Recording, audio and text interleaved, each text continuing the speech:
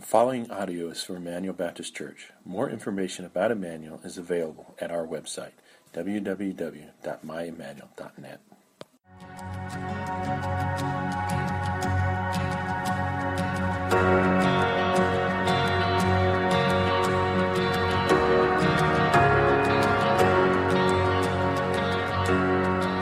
Turn our attention to His Word. This morning I want to begin a new series with you as we study together the book of 2 Thessalonians. Last year in 2018, we studied 1 Thessalonians together. We took a time off over Christmas, and now I want us to turn our attention to 2 Thessalonians. I've entitled the series, Real Answers for Real Questions. And the very first question that comes to our attention in 2 Thessalonians is this. If God is good, then why do we experience affliction and adversity? And if you've never asked that question, I guarantee you have friends who are asking that question, and maybe even people who are considering giving their lives to Christ, but they want to know something of the character of God, and why is there evil in the world, and why are there problems in the world, and why do we have adversities? And so this morning, we want to turn our attention to that. Now, I experienced some adversity this week. I'm sure you did as well. My adversity came about when I decided that I would pay one of my credit cards electronically and no longer write a check. And so I went online to the website there, and it called for my password. And I'd carried this card for some years, but I didn't remember what my password was. So I have a password that I use for a number of things, and I typed it in the little box there, and it was rejected. And I typed in an aberration of it, a different version of it, because you got to have a number and a letter, and something's got to be capitalized, and you got to have this, and it's got to be this many long. And I typed something else, and I typed something else, and finally I was prompted. And they told me that if I forgot my password, that they would email me my password. And so I chose that option, and in a little bit, email came up, and I had a password, and I was ready to go. So I was really excited about it, and I typed my password in, and then it asked me for my username. I didn't remember my username either. I tried a couple that I'd used, and then it prompted me, and it said that if I forgot my username, they would email me my username. And I started thinking about how easy it was for Russians to hack my account, but nevertheless, I went in, and they sent me a username, and then the next thing was I needed a 4-digit security code. But I felt pretty good about that because I got one security code, 4 digits, for my phone, everything else. So I felt good about that. I typed that in, and I promise you can't make this stuff up. The very next thing was I needed a 4-digit reminder so that if I forgot my original security code, I would have a new reminder of that, and I couldn't figure that one out. So I typed my security code first and said, no, you can't have the same code. So then I had to type another thing, and I finally got that worked out, and I came to the security questions. You probably have these as well, and so I thought I was doing okay. It said my mother's maiden name. I typed that in. It said my first car. That brought a little angst for me because I pretty much my whole life been trying to forget that Chevy Chevette. But I typed it in, and then I came to the third security question, and it said my dog's name. Well, I don't have a dog. And I couldn't click off of it. I couldn't click past it. I had to answer the question. I was going nowhere. After a click here and a click there, and I couldn't go anywhere, a prompt came up, and it said that I could call an 800 number. And I thought, that's what I want to do. I want to get off this website. I want to talk to a real person. I called the 800 number. I didn't get a real person. I got a robotic kind of thing. The robotic kind of thing told me I had to type in my account number, and I had to type in some other stuff, and then I had to choose between English, Spanish, and I think Lithuanian, and a couple other languages. And then I got past that, And then I thought I was ready for a real person, but it said if I wanted to do this, I pressed 1, this is 2, this is 3, this is 4. None of them fit what I needed to do. So I thought, well, they want my money, so I'll go with the pay the account thing. I got to the pay the account thing. After a wait in which they reminded me that this could be recorded for quality purposes. I know what it was now. It's because everybody's so frustrated by then, they want to sue them. And so I got that number, and I finally got a person, and I told her what I wanted, and she said, that's not my department. I'll reconnect you. After another long wait, I was reconnected to a guy that I'm pretty sure is in Bangladesh. And I was actually regretting that I chose English. I think we'd have done better in another language, the two of us. And he finally said, let me help you, Mr. Jones. He said, I'm looking at your screen. And I thought, that's incredible. He's looking at my very screen right here on my computer. And then I had all these conspiracy thoughts of the government, but I put those aside. And he said, here's all you got to do. All you got to do is type in the name of your dog and you're done. I said, that's why I called. I don't have a dog. He said, it's not a problem, Mr. Jones. Just type in the name of your cat. I said, oh, I don't have a cat. He said, just type in the name of a pet. I said, I don't have a pet. He said, what kind of person are you? And he hung up on me. I decided that I would pay by check. Now, most of that story is true. And the angst that I felt is all true. And the adversity that I went through. But to be honest, we probably wouldn't even count something like that among the things that are really the adversity that we have in life. The problem for us is that we're doing life and we've got relational problems. Maybe it's the marriage, maybe it's your kids, maybe it's your parents, maybe it's your boss, maybe it's your neighbor. Many people have health problems, and you got the angst that goes with that, and doctors and decisions and medicines, and then you've got maybe financial problems. And how are you going to pay your bills? And how are you going to do this? And you got nothing for retirement, and so you have that. And then you get a call maybe from the kid's teacher at school, or you got a problem with this, or a hot water heater goes out. And so what happens is you have the adversity of life, and then you have the annoyances like I just described, and all of a sudden you can find yourself actually wondering, if God is so good, why is it that we go through so much adversity in our lives? And most people who ask that, they ask it in a wealth of emotion. They ask it like it's a rhetorical question, like the answer really, God really isn't good, because if God was good, we wouldn't do this. But there actually is a biblical answer.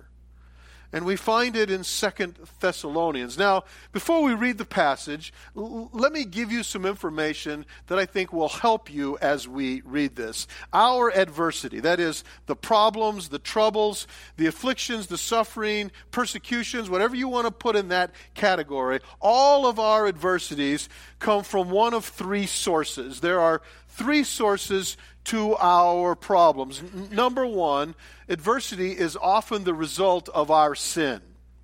Now, I could have said the phrase this way, and it would have also been true.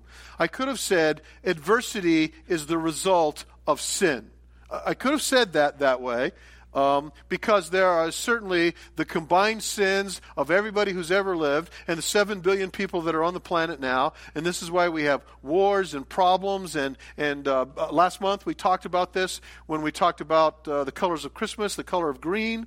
We talked about the fact that the whole world, the planet, groans because it's under the curse of sin. And this is why we have sickness, and this is why we have so many difficulties. So we could blame all of our problems just on this cumulative, the whole accumulation of all the sin of the world in all the ages. But that's not really your biggest problem. I could have said that it comes from the sin of others.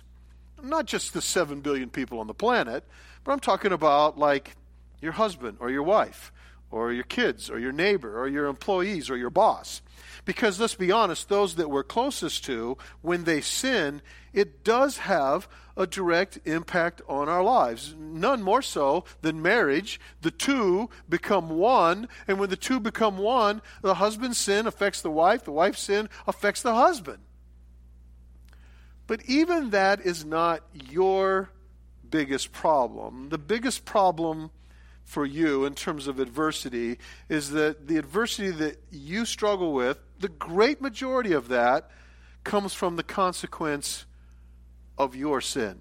My biggest problem is me.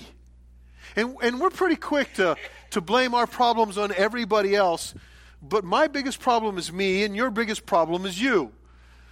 I met a person one time, and they told me that they had moved to Phoenix, but all the people there, they just didn't like the people there. So they moved to Kansas, and I could have told them they wouldn't like Kansas. And then they moved to somewhere else, and they said that wasn't good. And now they've moved here. They were coming to church, and they said, I've moved and moved and moved. And I wanted to tell them, guess what? Billy's isn't going to work out for you either.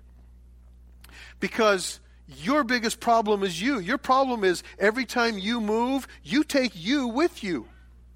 And so you and I, the biggest source of all of our adversity is our own actions and the consequence of our own sin. And so that's what I want you to see first. There is, however, a second source of your adversity, and that's Satan himself. Adversity and affliction are often used by Satan in order to discourage us. Now, I want you to understand a couple things about Satan. I want you to understand that if you're here and you're a believer, he has no power over you. He can't take away your salvation. He can't make you lose your salvation.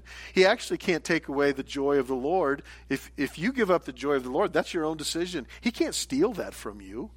He doesn't really have any power over you. Most everything he does is with smoke and mirrors. He tries to get you to think that because you have this adversity in your life, God's forsaken you, or he's not good, or you're just better off going it alone. He tries to discourage us. Now, with that being said, I knew a pastor one time. He was coming up the stairs to preach. As he was coming up the stairs, he tripped, and he turned around, and in front of the whole congregation, he said, "Get behind me, Satan." Well, that wasn't Satan. He was just a klutz. And I say that to you because many of you are spending a lot of time blaming Satan for your adversity, and he doesn't have anything to do with it at all. And let me see if I can help you with this. Satan is not wasting any of his resources attacking you if you are not a part of moving the kingdom of God forward. If you're not a part of intentionally embracing what God has for your own sanctification, if you're not trying to overcome the sin of your life, if you aren't interceding for others in your prayer life, if you don't have an intentional prayer life, if you're not sharing your faith, if as we talk about here at Emmanuel, we've been talking about each one reach one, if you don't have a one, and you don't pray for your one, and you aren't looking for an opportunity to share your faith with one, then why would Satan waste any time on you at all? You're no threat to him. He does come against those that are working for the kingdom of God to discourage us, but why bother discouraging you if you're not a part of what God is doing? As a matter of fact, you could be quite happy, and he's happy that you're happy as long as you're not doing anything for the kingdom. And so give some thought to whether or not Satan is actually working against you. If you're not working for God, he's not working against you. There's a third source of our adversity. The greatest source is myself. I bring most of my own problems on. Satan can't attack me, especially when we're working for the kingdom of God. But the third source of our adversity is God himself. And the adversity that comes from God is used to reveal our hearts and to grow our faith. And it is this that I specifically want to talk about this morning in the passage 2 Thessalonians. If you have your Bibles open, find 2 Thessalonians chapter 1. I want to begin in verse 3. Follow along with me because I think God has an answer for you. If you're honestly asking the question, why do I have problems in my life? Why is there trouble? Why is there adversity? Look and see what God has to say. In verse 3, the Apostle Paul, writing the letter and answering the questions of the church at Thessalonica, he says, "We ought always to give thanks to God for you, brothers, And it's right for us to do so because your faith is growing abundantly and the love of every one of you for one another is increasing. Now, let me just stop right here. Paul says this by way of introduction. He says this like I don't really have to teach this. You already know this. But let me say it to you again. This is the essence of the Christian life right here. Do you see it? Increasing faith, increasing love. Faith growing, love growing. This is the essence of the Christian life. In Galatians 5, verse 6, there it says, the only thing that counts, just think about this just for a moment. What if Jesus were to come to you today? What if the two of you were to have coffee at City Brew? And what if he were to lean across the table, just the two of you, and Jesus were to say to you, now listen, the only thing that counts is, wouldn't you listen to hear what he has to say next? So here's what he says in Galatians 5:6. The only thing that counts is faith expressing itself through love. Faith and love are the whole Christian life. That's what the whole thing is about. And so here we have it again written to us in this passage about affliction. He says in verse 4, therefore, we ourselves, we boast about you and all the other churches of God for the steadfastness of your faith. And notice, he's talking about that their faith is steadfast even in all your persecutions and the afflictions that you are enduring. Now, we love to read faith growing and love growing, but we don't love the words suffering, affliction, persecution, endurance. Those are words we don't want to hear. But it is those things, this adversity, that reflect our faith and our love. In verse 5, he says, this is evidence. Now, there is an evidence to your life.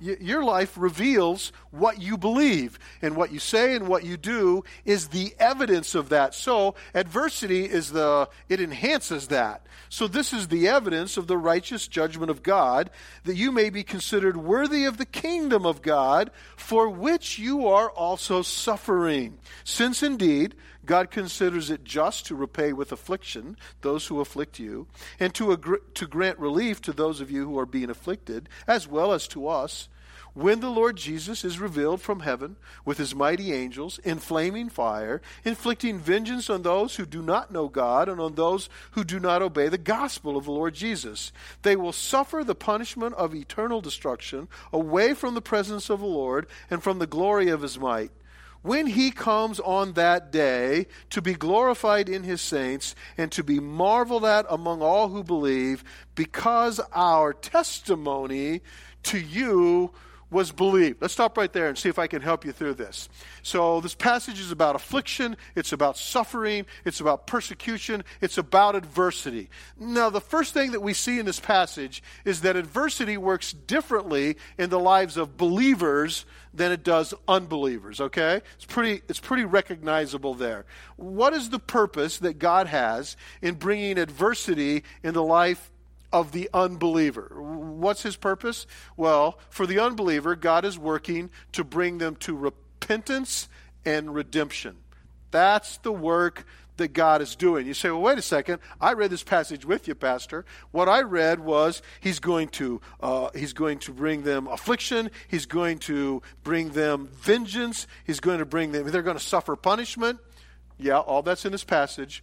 But notice, all of that happens, verse 10, when he comes on that day. That day in Scripture is always referred to as Judgment Day. So every unbeliever, everyone who has rejected Christ and rejected Christ and rejected Christ, will be separated from God forever. In fact, in that verse, the verse before, he talks about what that eternal punishment is. Verse 9, they'll suffer the punishment of eternal destruction away from the presence of the Lord. So right now, the Lord is still present in this world. The Holy Spirit is still working. What is the Holy Spirit doing right now? Right now, he's working to draw unbelievers to himself, that they might experience the repentance that they need and faith, that they might know his salvation. That's what he's doing. Isaiah the prophet said, today is the day of salvation. Now is the appointed time. Jesus himself said, I didn't come to condemn the world, but that the world might be saved through me.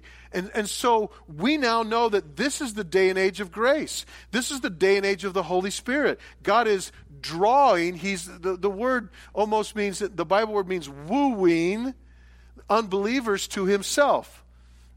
You know wooing, right? Guys, do you remember when you tried to woo her? Remember, you saw that girl and you thought, man, she's so pretty. And you thought, I'd like to date her. I'd like to court her. Maybe I'd like to marry her. And so you started to woo her. And finally, when she talked to you, some of you, that was the only word that you could get out. She said, hi, how are you? And you said, woo, woo, woo. All these years later, he still doesn't talk very well, does he? Wooing has a romantic intonation to it. God loves you. He loves you with an everlasting love. He loves you so much, Jesus went to the cross for you.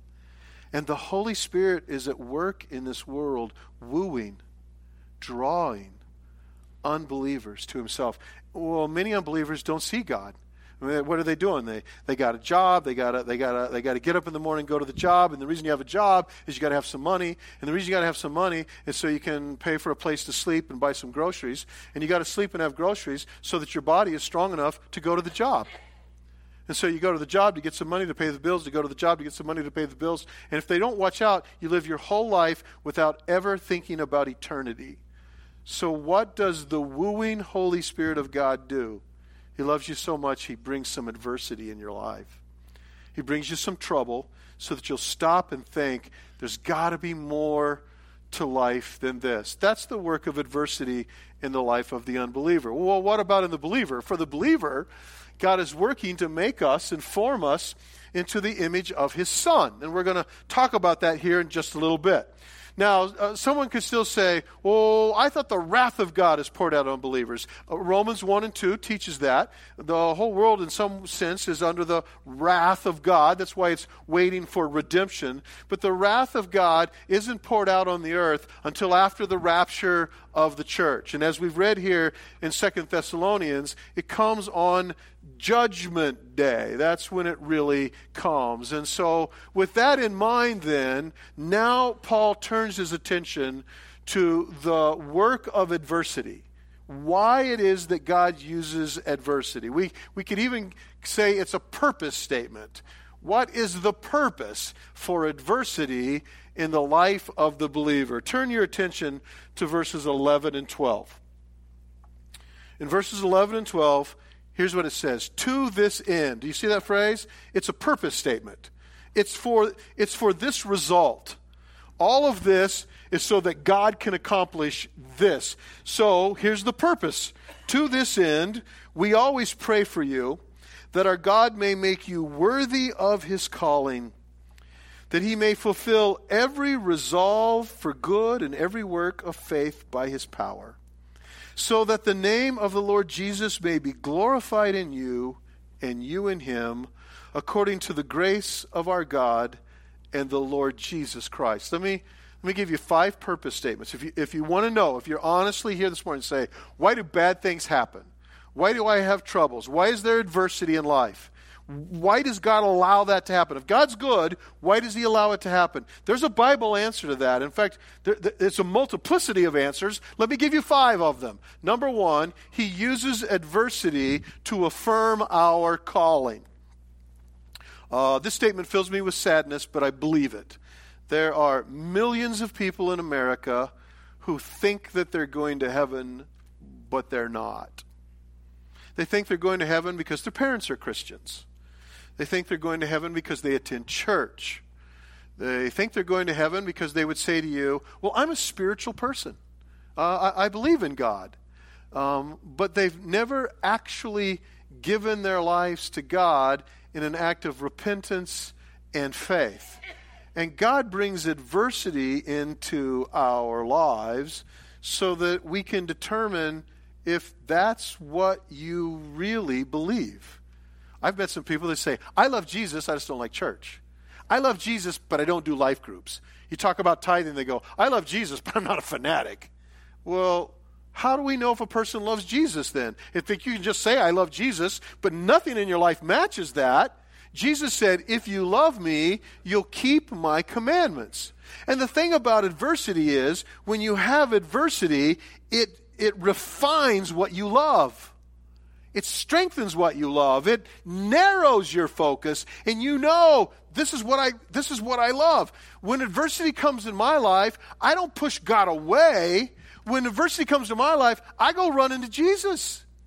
The adversity actually affirms my salvation because he's the one I turn to. It drives me to my knees. I'm looking for Jesus in it, and that's an indicator of who you really are. Adversity helps us affirm our calling. Secondly, God uses adversity to increase our resolve. Do you see that phrase there? He says that not only does he want to make you worthy of his calling, but he wants to fulfill every resolve that you have. Now, let's see if we can separate these.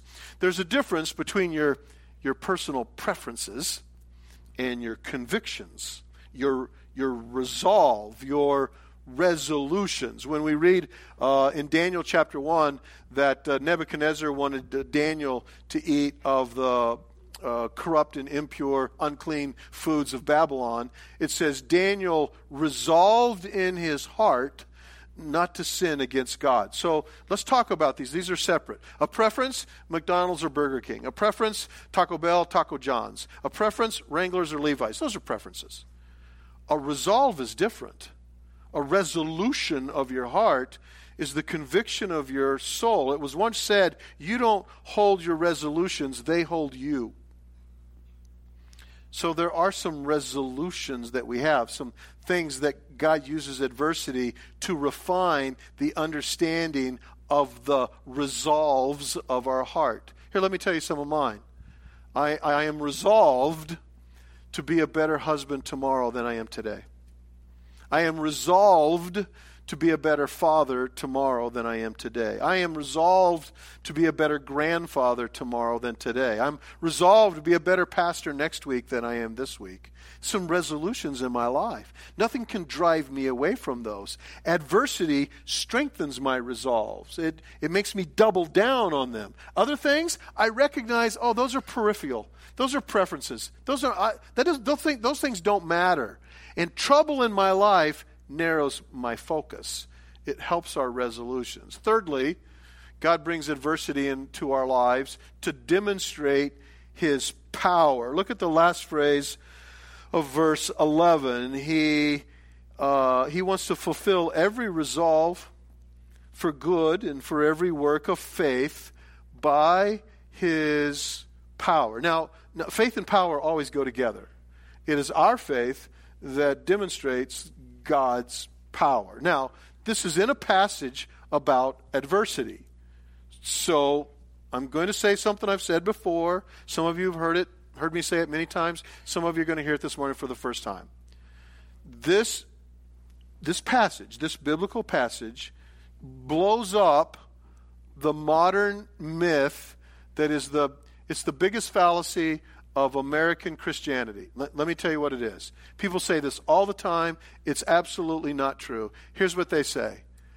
God will never give you more than you can handle. How many of you have ever heard that? Everybody. Everybody's heard that. God won't give you more than you can handle. I want you to know that's absolutely untrue. God loves to give you more than you can handle. It's actually something he does on a fairly regular basis. It almost always comes in the person of adversity. It almost always comes in the circumstance of trouble. It almost always comes in the hour of affliction. He gives you more than you can handle so that he can demonstrate his power. If he gives you what you can handle, what will you do? You'll handle it. And if you handle it, you don't need any faith. You don't need any faith if you can handle it. But if he gives you more than you can handle, then you run to your prayer closet, you dive to your knees, and you say, God, you've given me more than I can handle. And he goes, I know. I've been waiting for you to figure it out. And now that you've recognized I've given you more than you can handle, what are you going to do? And you pray, God, you got to do this. I can't do it. He goes, I've been waiting for you to ask. And then he does something in your life, demonstrated through the adversity of your life, that even people who don't know you well look at and go, oh my goodness, how did she do that? How did he do that? And when they ask you, how did that happen? You get a chance to glorify the Lord. And that's the next thing on the list. God gives adversity to glorify himself through our lives. Look at verse 12. So he wants every work of faith by his power, verse 12, so that the name of the Lord Jesus may be glorified in you. This is what God wants to do in your life. Now ask yourself this question. How is God glorified in my life? Do you think that God is glorified in your life by the way that you back out of your driveway? Probably not. You probably don't back out of your driveway any differently than your neighbor backs out of his driveway, unless you're a really bad driver, in which case your neighbor prays, don't let him hit my mailbox again, don't let him hit my mailbox again.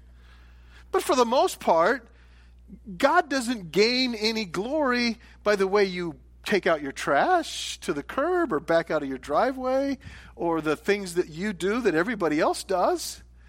So if he's going to gain glory from your life, what is it that has to happen? He's got to bring some trouble into your life. He brings adversity into your life that's bigger than you can handle so that you run to him, so that he answers your faithful prayer, and then he does that work and he is glorified in your life because everybody knows you didn't do that. Wow, you couldn't do that. God did that, and he's glorified in your life. All of this, the final phrase of verse 12 says, all of this is according to the grace of our God and the Lord Jesus Christ. And the fifth reason that God brings adversity into our lives is to remind us that the whole thing, the whole Christian life, everything we have left until we go to heaven, it's all about grace. Do you know what the Christian life is not about? The Christian life is not about, did you keep more of the 10 Commandments than I did? We fall into this trap over and over again. Well, I've got to do better. I gotta quit this. I got to start that. The Christian life isn't about how many 10 Commandments you kept and how many I kept. None of us kept them all. And so Jesus went to the cross to die for our sins. Say amen. He went to the cross and he died for our sins. By the way, when he died on the cross, he paid for my sins, past, present, and future. So it's not about my sins. It's about God's grace. And adversity is a reminder that it's not about how smart I am or how good I am or am I better than you or am I more spiritually mature than you. The whole thing is about the grace of God, and he always gets the glory when we recognize it all comes by his grace. Now that's just 5 answers in one part of the New Testament.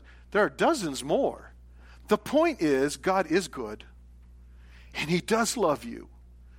And he loves you so deeply that he first woos you. He wooed you to him. When you came with real surrender and repentance, he saved you. He forgives you of your sins. And the adversity in your life is to move you so that you'll look more like his son. So that you'll move in holiness. So that he gets the glory. So that he can demonstrate his power. And so that you're reminded it's not about you. It's about his grace. And that's what he wants to do in your life. I want to ask for every head to be bowed and every eye to be closed. Is it possible that you're here this morning, and I'm not going to ask you, is it possible that you're going through a time of adversity? I already know you are. You know, you're either going into adversity, you're already in it, or you're coming out of it. And if you're coming out of it, it just means you're going into it again.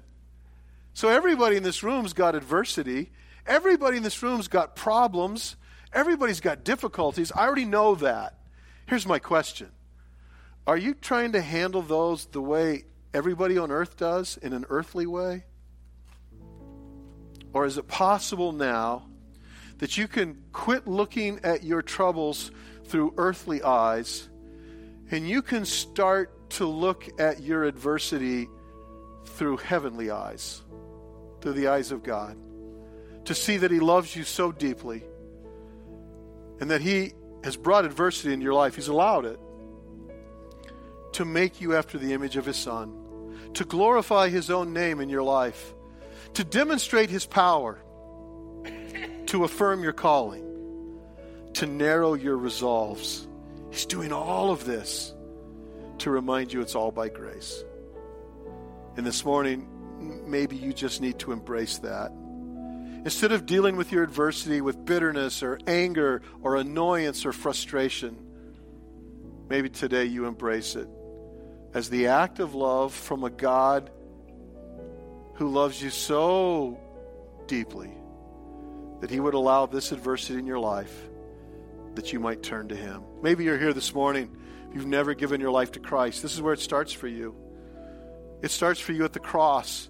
And if you'll repent of your sins and you ask Jesus Christ to come into your life, you can have everlasting life, your sins forgiven. Heaven is your eternal home, and His Holy Spirit to indwell you as you handle the problems of life. Believer, what about you? Are you moving along to look more like Jesus? Still early in 2019. Maybe right now, a new resolution, a new resolve.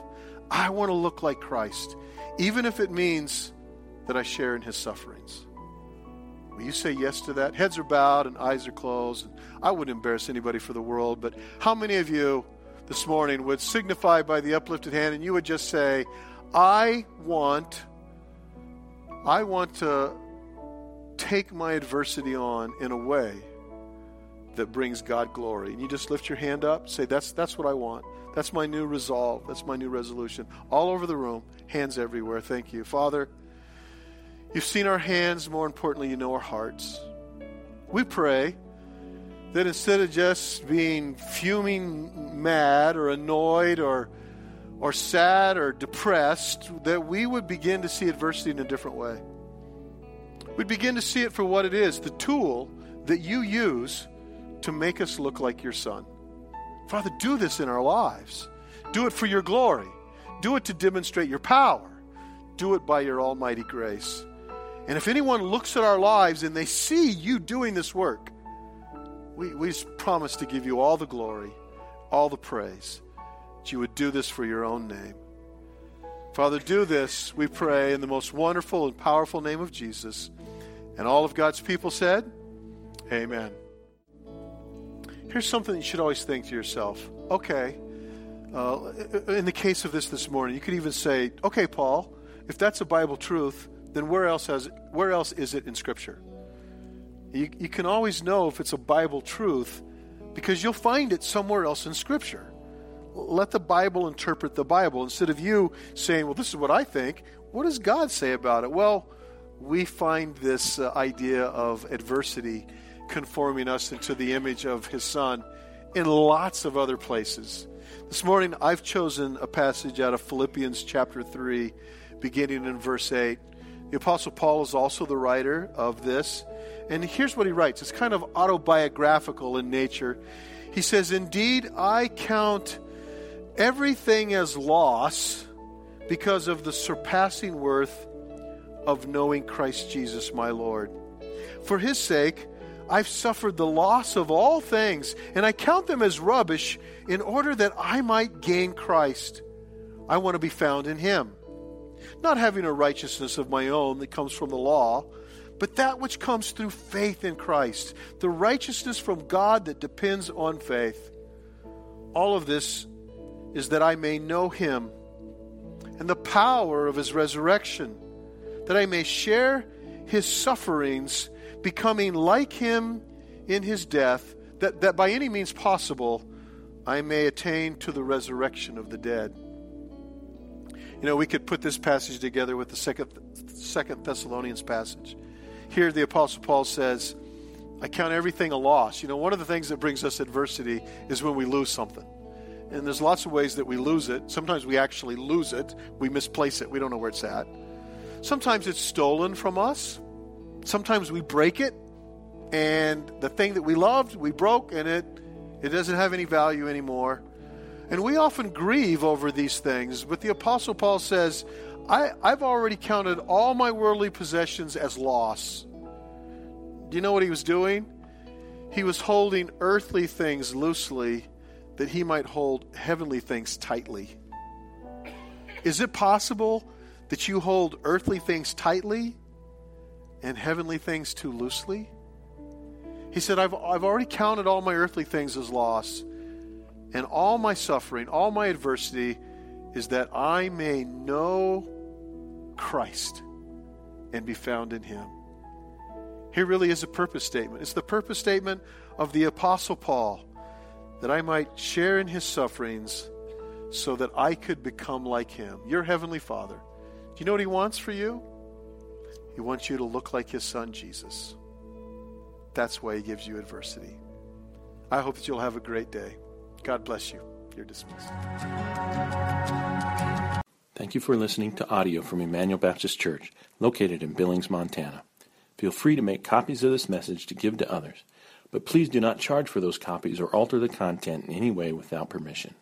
For more information about Emmanuel, please visit us online at www.myemmanuel.net.